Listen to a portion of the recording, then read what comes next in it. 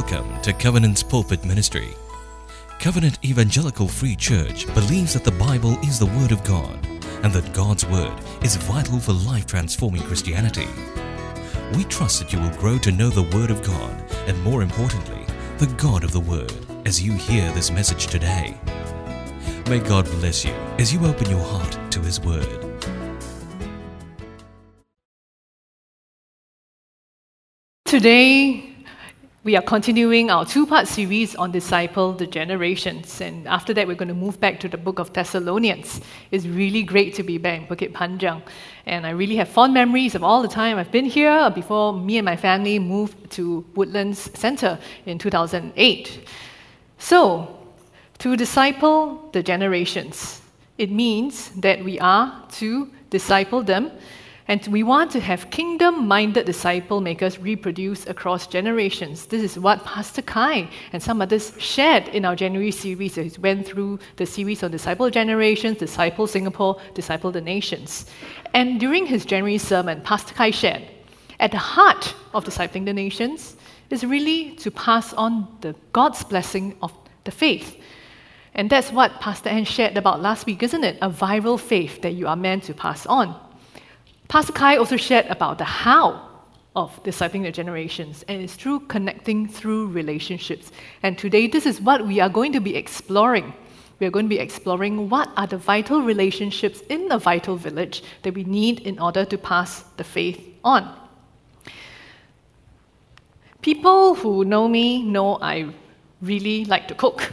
Okay, so one of the things that I really love is Taiwanese beef noodles. Okay, I know some of you are really longing to go to Taiwan and have a bowl of that. So I love Hong Shao Niu Rou Mian. Okay, and I've tried many recipes over the years, and I got to a point where I think I've tinkered enough that I've perfected the recipe. So I was so proud of myself that day when I finished that pot of Hong Shao Niu Rou Mian, and then I served it to my family. And everyone knows who cooks at home. If you don't pass the kids' test, it's not a keeper. Okay, so I served it to everyone, and then my kids took a sip, and then one of them said, "Mommy, this is so good. It tastes just like instant noodles." Apparently, according to my kids, perfection is instant noodles. So this perfect Hong Shao Niu Rou Mian, to me, will go into my collection of family recipes that I want to pass down to them. So there's things like my chocolate cake, my butter cake, my ngoh hiang, my garlic chili sauce. Maybe I should talk a bit less about food just before lunch. Okay, I'll do that. I'll be kind to you all. So I have all these recipes that I want to collate and I want to hand down to my kids. And we've all heard of matriarchs of the kitchen who don't guard their secrets jealously, they don't pass it on to their daughters or their daughters-in-law, and the secrets of the kitchens die with them. I think it's a real pity, because heritage recipes are meant to be passed down. Because heritage, at its heart, is not about passing down something that's old and outdated. Heritage is about passing down something that's worth passing down. So heritage recipes are recipes that are so good, they need to be safeguarded, preserved, and passed on so that future generations can taste of the goodness. Am I right? So today we're going to be looking at what's really worthy of passing on. And that's what we're looking at in the book of 2 Timothy this morning. This is Paul's last letter as he's in prison, and he's writing to his beloved spiritual son Timothy. And if he knows that it might be the last letter he might ever write, we better pay attention because these are critical words that he is passing down. So what does he say to Timothy? What does Timothy need to pass down? And Paul says to him, safeguard, pass on the faith. Safeguard and pass on the faith because this faith is so glorious, so worthy to pass down from generation to generation that Paul and Timothy have given their lives and are giving their lives to minister to people this faith so that it can continue to perpetuate and to be passed down generation after generation. But also in this letter, we see that Timothy might be in danger of giving up, despite this wonderful heritage. And truth be told, Timothy is going through a really hard time. He has already endured a lot of opposition in his church at Ephesus where he's ministering. There are tough times, tough people, and there's a lot of false teaching, and people are probably challenging his authority and his teaching. And what's more, his spiritual father is now in prison. So enduring the shame of that is becoming more and more difficult. He's beginning to feel ashamed of Paul and the gospel. And with all these things coming at him like an onslaught, the passionate but young Timothy probably feels very tired, overwhelmed. Overwhelmed. Maybe that's a word you can identify with yourself today. What's happening in our world today? A recent survey showed that 3/4 of NUS students are at risk of depression due to the pandemic and all the isolation that they have been through as a result of all the restrictions. Many of us are still languishing emotionally. On a physical level, I think many of us know colleagues, friends, family members who are going through COVID. I'm still trying to get over a lingering cough that I have when I had it a few weeks ago. And then, of course, there is the stuff that's dominating the headlines, the war in Ukraine. Honestly, it still feels very surreal, isn't it? That a full-scale land war is happening in our day and age in Europe. And we're beginning to see the knock-on effects on our economy globally. All these on top of our personal challenges, whether on the home front or the work front, ministry front, it can feel overwhelming. So today, if you're feeling alone, isolated, tired, overwhelmed, and you're on the verge of giving up, I have good news for you today. God wants to strengthen you. God wants to strengthen your faith, and He is going to do this by the community of a vital village that will strengthen your faith through faithful generations, and that is reproducing spirit-vitalized generations. So would you close your eyes, even as we turn to God in prayer right now, as we dive into God's Word. Father, we ask for eyes that see you. We ask for ears that hear your voice. And we ask for hearts that are tender, open, and repentant, so that we may obey you. In Jesus' name we pray.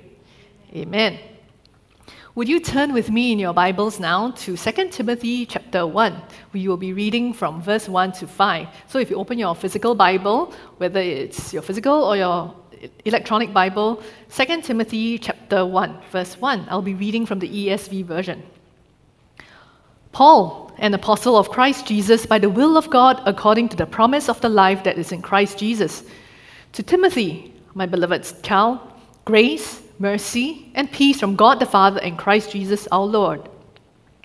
I thank God whom I serve, as did my ancestors, with a clear conscience, as I remember you constantly in my prayers night and day. As I remember your tears, I long to see you, that I may be filled with joy. I'm reminded of your sincere faith, a faith that dwelt first in your grandmother Lois and your mother Eunice, and now I'm sure dwells in you as well. If you have a picture of a very hungry and a willing disciple that you want to pour your life into, what would that look like? I think it would look a lot like Timothy. Paul commends Timothy for his faith, and it's a genuine and sincere faith, and this is the reason that Paul gives thanks to God. So what does a genuine faith look like? Paul describes it as it dwells in them. So it is a faith that exists not just in the head, but it grips the heart and it moves our hands and feet. And genuine faith is lived out. It is lived out because we've experienced the goodness and the reality of God in our lives that we cannot help but to pass it on. So how did Timothy arrive at this quality of faith? I believe that it needs a spiritual village, a larger community doing this together. Did you know that the year 2022 is the year of celebrating Singapore families? I found that out this week. So even as a society, we know that strong families are at the core of community. And why is this so? There is a sociological reason. You see, strong families continue to be the bedrock of our society. Strong families also nurture resilient individuals who do well for themselves and their families, and who eventually, we hope, give back to the community. This is a virtuous cycle that we want to perpetuate and preserve. And this is what the Minister for Social and Family Development said in a parliamentary debate just a few days ago, Masagos Zulkifli. And from a sociological viewpoint, there is a virtuous cycle when we impart faith together in a community, in a larger community, in a larger spiritual village. And there are two parts to this village. The first is the biological family, and the second is the spiritual family. And both interact with each other, they impact one another, and vice versa. So let's talk a little bit about the biological family first. Paul tells us that the genuine faith that exists in Timothy comes from his grandmother and his mother, and this faith is lived out and passed on. So in our own families, whether you are a grandparent, whether you're a parent, whether you're an auntie, uncle, or older cousin, we have a responsibility to steward the faith of the next generations and to pass it on. That is clear. I think we do not need to tell you more what is our responsibility. But the question is, how then do we do it? How do we pass on the faith? If you go to any Christian parenting website, they will give you a lot of suggestions. They'll say you need to train up your child in his character, or maybe talk to your child about what's happening in the world. How do you bridge that to his world? You had to talk about, how to have family altars, family devotions, train them in the Word and to pass it on. So all these are really, really good things to do. So let me share with you what I have personally done. So one of the things that I find helpful for teaching the Word is when you go through the Bible storybooks with them. So I really like the series by the Gospel Project, and I find that it's helpful because it's age appropriate, and at the end they always point the kids back to the Gospel story. For primary school age kids, I have tried some very simple, quite fun, inductive Bible studies, basically to answer questions and color in them. This is the Precept series, Discover for Yourself. And for older ones, I'm trying out scripture journals with some of them. And this scripture journal is essentially the Bible, and there are blank pages and line pages that you can write your reflection and your thoughts and your questions about the scripture passage that you've just read. So these are all things that you can try. And what is important is you need to try and experiment and see what works for you. The key thing is pick something that is sustainable, that you can do faithfully and consistently to pass on the faith. Okay? Try something. As long as you sustain it, as long as you keep at it, you are passing it on. And all these things are good things, good suggestions, and good methods, but they are still methods and expressions of passing on the faith. I think for it to be most helpful, I find it personally most helpful to distill down the essence of passing on the faith. And for me, a simple framework by Pastor Edmund Chan really encapsulates it really well. And some of you might be familiar with this. It's to know or discover the truth, apply the truth, reap the benefits, and pass it on. We know the truth. We want to discover the truth. The truth is really important. We must teach the truth. We must pass on the truth, which is why we emphasize on devotions and imparting a love of God's word to them. But knowing the truth, discovering the truth doesn't change your life. It is truth applied that changes life. It's when you apply the truth that it changes you, and therefore you share. You reap the benefits of a changed life, and then you share and pass on the benefits of a changed life. Let me give you a worked example, okay, like maths. So, if the truth is God is faithful, that's what you discover, that's what you know, and then you apply it. I trust that God, who is faithful, will sustain me through my crisis. Then you reap the benefits. I grow in trust when I see His faithfulness, when I see and experience His faithfulness. And then I pass it on. I share and pass on the reality of God's faithfulness in my life. And if we keep on doing that, that's how we grow kingdom-minded disciple makers who will reproduce across generations. If we keep passing this on down to our next generation and encourage our next generation to keep passing it on. But truth be told, this is still a tiny bit conceptual. How does it look like in real life? Let me share with you a story that might illustrate how the transforming power of God's truth can be passed on down generations. Right now, I have my 81-year-old mother-in-law living with me. And we have not seen her for 2 years because she lives in Australia. And when we invited her to come live with us after we could finally get through all the travel restrictions because of COVID, we knew that it wouldn't be easy because she has mild dementia and mobility issues. But we felt prompted to do so, and we brought her over. And actually, the first few weeks were quite manageable. And we were having a really blessed time. She was really enjoying her time, spending time with the grandchildren, until there was a series of health events that caused a severe decline. So within the space of 3 weeks, she was hospitalized for a head wound, and in the hospital, she was found to have a UTI and later on COVID. But within the same period, unknown to us at that time, she was also having an ongoing stroke event. So in the space of 6 weeks, I now have a vastly different mother-in-law who has rapidly declined, acutely declined, and her dementia has gotten quite bad, and she is disoriented and confused a lot of the time. So for me, there's a lot to adjust to. For my family, there's a lot to adjust to. The 24/7 caregiving challenge. And those of you with elderly parents, or those of you with family members with acute and special needs, know how challenging it is 24/7. But there's also my own grief to process, to see such an acute decline. It is something that is difficult for me to process emotionally. But in the midst of all of this, when my family is literally surviving day by day, there's one extremely bright spark. And that is worship. You see, for my mother-in-law, her spirit comes alive when she worships. When we play her the YouTube worship videos, she raises her hands. She raises her hands and she worships. And when she sings her favorite song, "Because He lives, I can face tomorrow. Because He lives, all fear is gone. Because I know He holds the future, and life is worth the living just because He lives." My mother-in-law is still my spiritual hero. She is still my spiritual hero because she lives such a life of faith. And this faith that I've seen in her all these 21 years that I've been married in her family, I still see today, because it's something that is deep within her.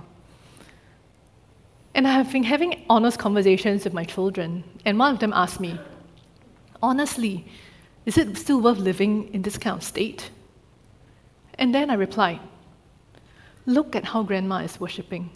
Look at how alive her spirit is when she worships.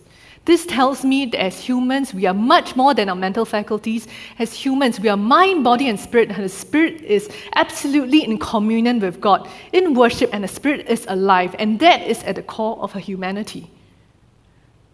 That is at the core of her humanity. And friends, this is how my mother-in-law is still passing on her faith to me.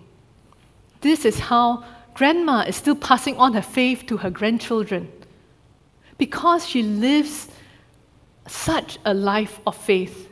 It is so real and it's so deep, it's so genuine in her spirit that it just comes out when she worships. So that's how we make truth real to our children. When we faithfully apply the truth and live it out, inhabit it, then they can see and catch the reality of God in our lives. And that's the best way to faithfully pass on the faith to the next generation. So that's the first part of the equation, the biological family. And the second part is the spiritual family. You know, from the accounts in Acts and other letters of Paul, we know that Paul nurtured and discipled Timothy. From the time that Timothy was a young believer, Paul has invested time, prayers, and energies into this young man, so much so that Paul started bringing him along in his later missionary journeys. But you know, it's not a kind of spiritual relationship that is a one-way, hey, I tell you what to do, then you just do, okay? Kind of one-way spiritual download. This relationship is a relationship that's marked by constant prayer, a longing for close fellowship, by joy. It is clear that Paul didn't just pour out instructions teachings and knowledge to Timothy. Paul poured himself into Timothy's life. He shared in his sorrows. He's constantly praying. He's filled with joy when Timothy grows and matures. That's what spiritual fathers do. They pour their lives out into their spiritual sons so that they will grow, so that they will mature, and then they will do likewise for people after them. But the thing is, this relationship, as wonderful as it is, even better, it is not a one-way street. In any relationship, it needs mutuality. A love, a commitment, a trust, accountability that is mutual. In fact, Timothy has consistently been with Paul throughout his ministry. He, like Paul has been supporting him, he has been supporting Paul also, supporting Paul through prayers, supporting Paul throughout his imprisonment. And we know in the text that some others have deserted Paul, but Timothy has stayed faithful because he's faithful and committed to the spiritual welfare of his spiritual father. So that's the beauty of such a spiritual relationship, a mutual trust, love, commitment, accountability, and faithfulness to one another, faithfully encouraging one another. And whether you're younger or you're older, you just encourage one another to keep passing on the truth.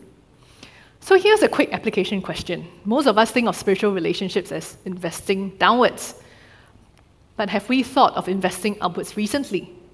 While not all of us might be in a formal mentoring relationship, we all have leaders over us one way or another. It might be your CGL, it might be your ministry leaders. Actually, it also could be your child's DMK. And your pastors. And as much as they have poured out their lives to you into the CG every week, they also need our support and prayer in their own faith journey. Because no leader is perfect, because no human is perfect. But for any relationship to work, to thrive, there needs to be a mutual commitment to each other's welfare and growth. And truth be told, the Pauls in your lives may also be going through difficult spiritual journeys of their own. So this is what it means to be in a spiritual village, whether you are young or old, whether you're married or whether you're single, whether you are middle-aged or whether you're a senior. We have a shared faith journey together, and we need mutual encouragement. So this Lent, we are praying for the generations in our DJs. If you have Timothys in your life, step up, intensify in your prayers to them. But if you do not yet have Timothys, I would like you to think about and ask God for two names, for two Timothys, to God to bring them into your life. It could be people in your workplace, younger colleagues. It could be people in your extended CG, perhaps your CG mates' kids or their youth. It could also be people in your ministry, perhaps in your worship band. Ask God for two names, two Timothys that you can invest in. And you don't need to do a lot. Just begin to pray for them. Start a small prayer group together. And you do not need to do much more than to ask what's happening in your life, what's God saying, and then let's pray for one another so that we will keep the faith going. Here's another application. During this Lent, as we pray through the generations, would you also consider praying for the Pauls in your life? Pray for your CGLs, encourage them. Pray for the other Pauls in your spiritual village, your children's DMKs. They also need encouragement because they're weekly investing into your children's lives week after week, and they need encouragement. Commit to praying for them. Commit to sending them a text to encourage them, to affirm them, so that together, in all our faith, we will also persevere like Paul. We need both the biological family and the spiritual family, and the faithful generations who are committed to strengthening each other. When we do that, the entire village gets stronger, and no matter who invests in, whether younger or older or the peers, the whole community grows stronger. So in a vital village, our faith, a genuine faith, really is strengthened through faithful generations and reproduces spirit-vitalized generations. And there is another aspect of strengthening that we need to look at in the later part of this passage. And strengthening requires one more aspect of a spirit-filled and a spirit-vitalized life. So how then do we reproduce spirit-vitalized generations? We do that when we encourage each other and we point each other back through the work of the Holy Spirit in our lives. We do that when we encourage each other to yield again to the work of the Holy Spirit. We will now look at verse 6 and 7 of the chapter. Let me read it for you. For this reason, I remind you to fan into flame the gift of God, which is in you through the laying on of my hands. For God gave us a spirit not of fear, but of power and love and self-control. So first question, here is the gift of God. But what is the gift of God? And there are at least three possibilities. The first possibility is that the gift of God is the authority that's given when you hold a particular office, such as a pastor. The second possibility is spiritual gifts that's given by the Holy Spirit. And the third possibility, it could refer to the Holy Spirit himself. And I believe that in this text, in this context, it refers to the Holy Spirit because it is a singular gift, not gifts. It indwells, and the qualities of power, love, self-control seem to indicate the Holy Spirit. But then you have to ask a very interesting question here now. Doesn't Timothy have a genuine faith? He has, right? So a genuine faith, why does he need to rekindle the Holy Spirit deep within? Doesn't that already include the gift and the power of the Holy Spirit? It does. But the reality is that a genuine faith does not take place in a vacuum. A genuine faith takes place in the context of lives. It's forged in the context of our hearts and our lives and our life experiences, both good and bad. And oftentimes our hearts are sinful, and oftentimes our lives are really messy. We fall into sin, we encounter setbacks. And no matter how genuine our faith is, our spiritual vitality can be dampened by sin and spiritual warfare. And this is why Paul reminds Timothy to fan into flame, and that the spirit in him is not a spirit of fear. And the meaning of fear here is not like being scared, like of crocodiles and lizards and crocodiles and whatever else that you're scared of. The word has to do with lack of mental and moral strength. In other words, Timothy is now feeling really weak and fearful because of all that is coming against him. He's feeling weak and fearful, and so much so that he feels like shrinking back and giving up. So when we yield more to fear, when we give in more to sin, when we yield more to shame rather than to the Holy Spirit in our lives, we are allowing our spiritual vitality to be dampened. Because we are allowing all these things, whether it's sin, whether it's fear, shame, to influence us, to control us, to master us, more than we're letting the Holy Spirit compel us, to move us, to prompt us, to lead us, to guide us. And when we do that, we are slowly edging the Holy Spirit out. And we make less and less room for the Holy Spirit's fire to be in our hearts and our lives. So what can we do to fan this into flame again? What can we do to fan the Holy Spirit into flame again? And the image that Paul uses is that of those old school satay men. They fan the fire, the charcoal fire, and then the fire becomes ablaze. What can we do to set the fire ablaze again? I suggest we do it when we choose to actively yield to the Holy Spirit in the midst of all our temptations and our weaknesses. When I'm feeling overwhelmed and I'm tempted to escape to Netflix versus spending time with God, I need the power of the Holy Spirit. When a colleague plays politics, backstabs me, and I'm very tempted to do the same, I need the power of the Holy Spirit. When I'm angry, when I'm frustrated, I'm tempted to lash out, I need the power of the Holy Spirit. And when I'm very tired, overwhelmed, I'm tempted to give up my ministry and say, let someone else do it. I've done enough. I need the power of the Holy Spirit. I have 4 words that I use very often. And for people who play Wordle, these are not Wordle words. Okay, for people who don't play Wordle, it's okay. We have enough addictions in our lives. The 4 words that I use really often is Holy Spirit, help me. I pray these words very often. Holy Spirit, help me to forgive. Holy Spirit, help me to persevere. Holy Spirit, help me to surrender. And this is a difficult one. Holy Spirit, help me to really love. And this is what a Spirit-enabled, Spirit-filled, Spirit-vitalized disciple looks like. One who is completely and totally reliant on the Holy Spirit to overcome all temptations, overcome all weakness, and who lives in the power of the Holy Spirit to have spiritual breakthroughs and to walk and to live in step with the Spirit. Let me share how that has played out in a life that I know very well. I have a domestic helper, and she has been working with me for, I think, close to 11 years. And sure, we have had our ups and downs. Everybody have their ups and downs.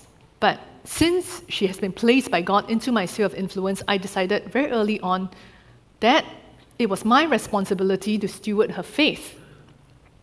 And so I told her, God has placed you here for a reason. He has placed you here in Singapore for a reason. And if one day you grow and God calls you back to Philippines to be a missionary for Him, to reach nations for Him, I would celebrate and I would be so happy. I'll do everything I can to support you. So over the years, I have counseled her, I've encouraged her, I have spoken very honestly to her about inner life issues. I also make sure that she gets her day off so that she can attend the Filipino Fellowship in Covenant. And this fellowship has been so instrumental in discipling her and changing her life. And in her own words, she said, before I come to Singapore, I half believe in Jesus. But after I'm here, after I live with this family, after I'm in this church, I've grown so much spiritually. So she has had significant milestones in which she experienced the power of the Spirit in her life. And one of this was at the Domestic Helper Breakthrough Weekend some years back. And she has carried baggages with her for a long time. Especially and one of the things was from her old job back in the Middle East where she was exploited terribly. And she basically had to take care of 3 households by herself. She slept for 3 hours a day, every day for 6 years without a single day off. And at this weekend, the Holy Spirit met her and set her free and healed her heart. And as she chose to forgive these families for their abuse, I could see a significant difference in her countenance and in her spirit life from that day onwards. Many other milestones that she's had. But today, I can see that she's grown tremendously and she lives a spirit-vitalized life. So during this time of her mother-in-law's challenges, my helper has stepped up very admirably. And for all of us who have caregiving challenges at home, we know that the challenge is 24/7. But during this time, one of the things that has blessed my heart so much, is my helper taking the initiative before bedtime to worship together with Grandma, to lead her in time of worship for 30 minutes before she goes to bed, and to just worship together, singing songs of praise, singing songs of worship unto God. And after that, she reads a passage of Scripture or plays the audio Bible, and then we all pray for Grandma and put her to bed. I never asked her to do any of these things. She did it because she wants to bless Grandma. She did it because she wants to strengthen Grandma's faith during this time. And she has really grown as a disciple maker. Last December, she was asked to preach at the Filipino Fellowship gathering in Woodlands. And let me share with you what she preached to her fellow friends. And a lot of what she says is taken from Rick Warren, but I believe she has synthesized it, and she truly believes and lives this out. So let me share that with you. God knows every time when you're going through trials and sufferings in life. That's an opportunity to share of how God worked in our life and made us stronger. Only God can turn mess into a message, a test into a testimony, a trial into a triumph, a victim into a victory. What God is bringing you through at this very moment will be the testimony that will bring someone else through. No mess, no message. If you give it to God, He transforms your test into a testimony, your mess into a message, and your misery into a ministry. Dwell upon the goodness of God, His grace, and His deep love for you. This is what compels us to share our testimony with others. Friends, this is what a spirit-transformed, spirit-filled, spirit-vitalized disciple looks like. And as a spiritual village together, I have invested. The fellowship has invested. Different ones in the spiritual family have invested in her. And today we see a life that is transformed. And now she's passing on that same spirit-vitalized life to so many others. And I am reaping the benefits years later in very unexpected ways. She supports me in my ministry, I support her in hers. And today, as we faithfully invest into the spiritual village together, the village in turn will strengthen us. And by ourselves, we know that this is difficult, but we are not alone. We keep pointing each other back to the one who enables us, back to the one who empowers us, back to the one who vitalizes us, the Holy Spirit. So even as I invite the worship team to come and to minister us this song, Come Holy Spirit. Friends, I want to invite you to remember we have a call. We have a call to disciple the generations. We have a disciple-making call. We have been entrusted with the glorious gospel. We have been entrusted with the faith that is meant to be passed down from generation to generation. This is our responsibility. But many of us are feeling weak, inadequate, and tired. But today God reminds us, I have given you the Holy Spirit.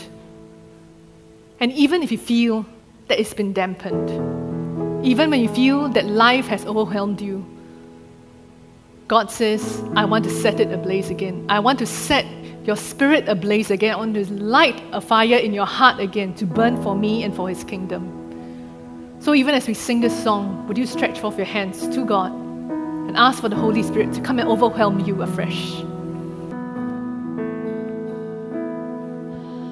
Come, Holy Spirit, fall on me now.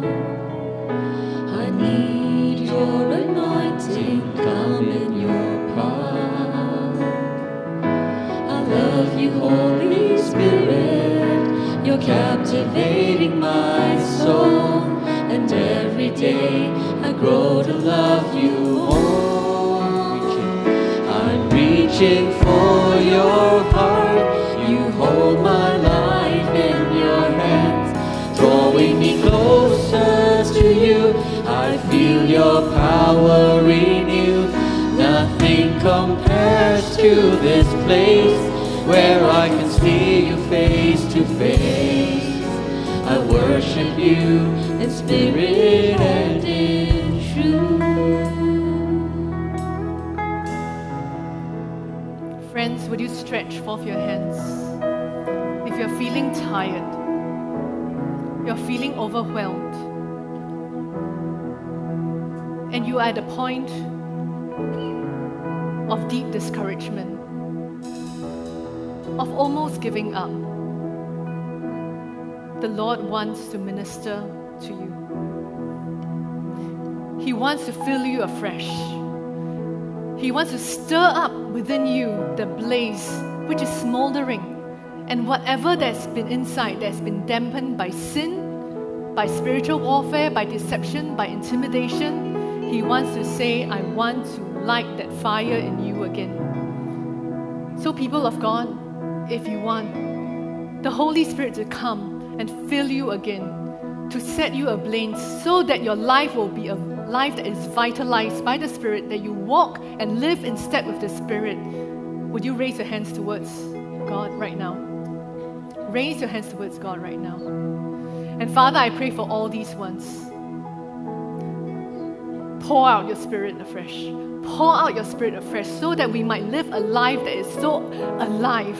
We might live a life that is so abundant. We might live a life that is so Spirit-filled and Spirit-vitalized so that people will see that heaven indeed meets earth right here. Even in the midst of troubled times, we can see heaven in the midst of all of these sitting here, my brothers and sisters in Christ. So Father, we ask for the blessings of heaven to pour out over us right now so that we may be filled afresh, so that we may be empowered, we may be vitalized to fulfill our disciple-making call, to win the world for Christ, so that people may know that God is God and to Him be the glory. In Jesus' name we pray. Amen.